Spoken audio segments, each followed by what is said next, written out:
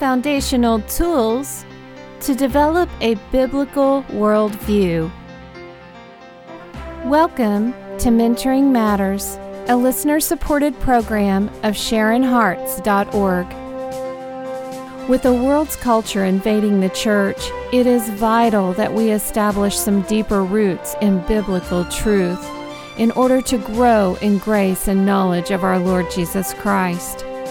So join us now as we let the Word of God give us foundational tools to develop and maintain a biblical worldview. Hi, this is Sharon Hoskins. And this is Janie Ratzlaff. Janie, I'm going to start us out this week by reading 1 Timothy chapter 4, verse 7. But reject profane and old wives' fables, and exercise yourself toward godliness. Now, Sharon, there is a truth from the scripture right there. How do you exercise yourself towards godliness? That's a good exhortation with probably a lot of questions behind it if you were just to tell somebody, now go exercise yourself towards godliness. Because in verse 8, it gives us a definitive, but we have to be looking for it. So if I can, let me give you a couple of little tidbits off of verse 8. It says that bodily exercise profits a little. Mm-hmm. But you know what? It does profit. Right. So when we do exercise things that have to do with our temporal necessities and functions, there's a purpose in that. Right. There's a physical purpose in keeping your heart healthy and the blood circulating and the mind sharp. And then there's that 3-letter word that gets us every time. But godliness is profitable for all things. Okay. All right. And so how do I find this godliness that I'm supposed to be living in? Well, it tells me, have the promise of the life that is for now. There are promises that have been given to us throughout the scriptures that always points back to the person of Jesus Christ. Right. Okay. And so many times we know what he's done historically. We know what he's accomplished. We've known what he's done here or there. But Sharon, we don't know him as the person who is the author of all promises for now and also of that which is to come. Wow. And then in verse 9 it says, this is the faithful saying and worthy of all acceptance. So out of that verse that you opened up with, I just see the Lord saying, you're here in the world in a temporal setting. Use it to the maximum of why I've placed you here. But the way you will benefit from even your earthly exercise is when you know the heavenly fulfillment of the promises that you're to walk in now.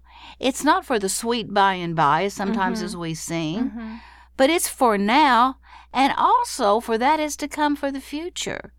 So this is where we get total acceptance in how we are going to recognize now, Sharon, the issues of our culture and our society that are keeping us from understanding the promises. And we're getting very hung up on how to survive in this little bit of exercise of godliness that we're trying to do here, but we're missing the mark. Well, what I see, Janie, is when we talk about exercise, there are so many different kinds of physical choices. I mean, you can do Taekwondo, aerobics, Pilates.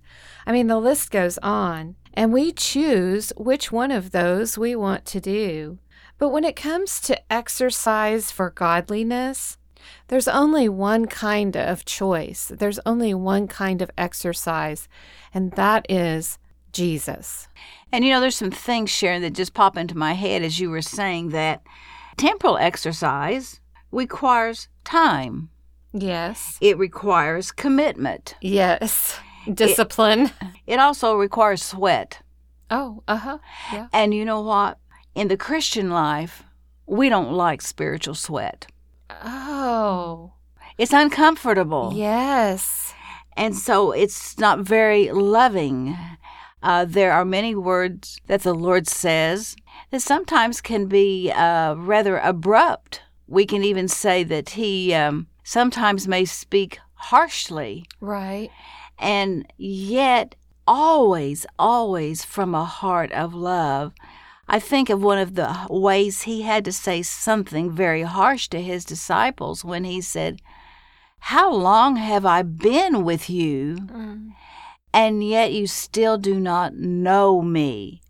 And you know, Janie, if we take that same idea and apply it to our Christian family today, Jesus could still be saying to us, "How long have you been with me, and you still don't know me?" And just as the disciples walked with Jesus, talked with Jesus, worked with Him, ate with Him, I mean, we can be doing the same, having our devotion time, working in the church, fellowshipping with other believers, and still not know Jesus on a personal, intimate level. You know, that provokes a lot of deep thought. And Sharon, when I sit across from you with these mics, I have very good visual of your eyes. And I'm wondering if the disciples really ever stopped and looked into the eyes of Jesus Christ, God in the flesh. The eyes say so much, but if they were so busy with doing for Him and then complaining about when things were not done according to the way they thought what was best for Him. Exactly. You know, Lord, don't let these little kids come around and bug us. We've got something better that we need to be teaching. And He says, no, you let those little ones come unto me. And the Lord was very absolute in that truth. And a lot of the Lord's absolutes, the disciples didn't want. He continued to tell them that He had to go suffer some things. Right. He had to go to the cross. There was a necessity to take care of a work that could only be taken care of at the cross, which had been foretold throughout the Old Testament, but in a way that the Old Testament saints did not comprehend the full thought that was being taught to them by Moses, David, Jeremiah, the prophets. Right. They were given truth, but they apprehended it according to the level of where they were. Right. And we're doing the same thing today. Our sources of teaching us and preaching to us many times is giving a facet of the truth, but it's not preparing us on how to walk according to God's full thought for the church. So the disciples were much like we are today in that we don't really want people to suffer, especially not ourselves. And so when we talk about suffering, we want to pray that that suffering go away rather than asking the Lord to show us through the suffering a spiritual application, a spiritual growth, a spiritual lesson that He can build us into His likeness.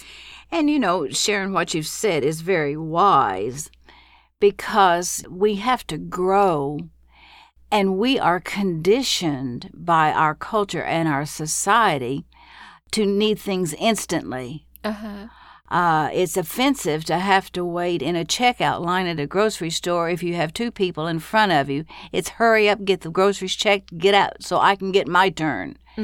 And so we are conditioned to be needing an answer immediately. Right. And yet the Lord has explicitly throughout the Scriptures talked about being still and knowing Him, about hiding yourself. He had Elijah go and really hide himself for a period of time and even brought a dirty old bird, a raven, to have him bring him his food and his water while he rested. There was a time when you went out to battle, but there's a time when you stayed home to wait on the Lord, just to have your strength renewed. So growth takes time. And a lot of times we're missing that, aren't we? Because we're not willing to grow. Well, we're too busy to take the time, even in our suffering, I mean, there are things that we all go through, whether it's a financial, physical health, conflict in relationships, all of those physical things that we go through, there's some sort of suffering in those aspects.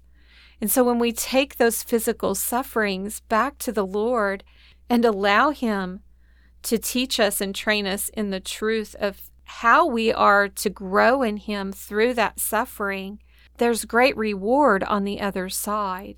Well, and the Lord has promised us. He's promised us to suffer. In fact, He even said, "To this you were called." Right. But we have been conditioned to believe that that goes against His plan, and so we can stay in conflict with the very plan that He wants. We do want what I would call, Sharon, a soft gospel. Yeah, anything that's hard is considered unloving and irrelevant Yes. to our daily living. And you know what? Somebody could say, but girls, don't you understand what you're saying makes us uncomfortable when we want to worship? Right. And we must have activities in our lives so that we can be popular with those who don't know the Lord. We need to draw them, and we must find ground that they want to stay and be with us so that they can learn of Christ. And you don't learn of Christ by being popular Or comfortable. or comfortable. Right. You learn of Christ according to Philippians 3, that I might know Him and the fellowship of His sufferings.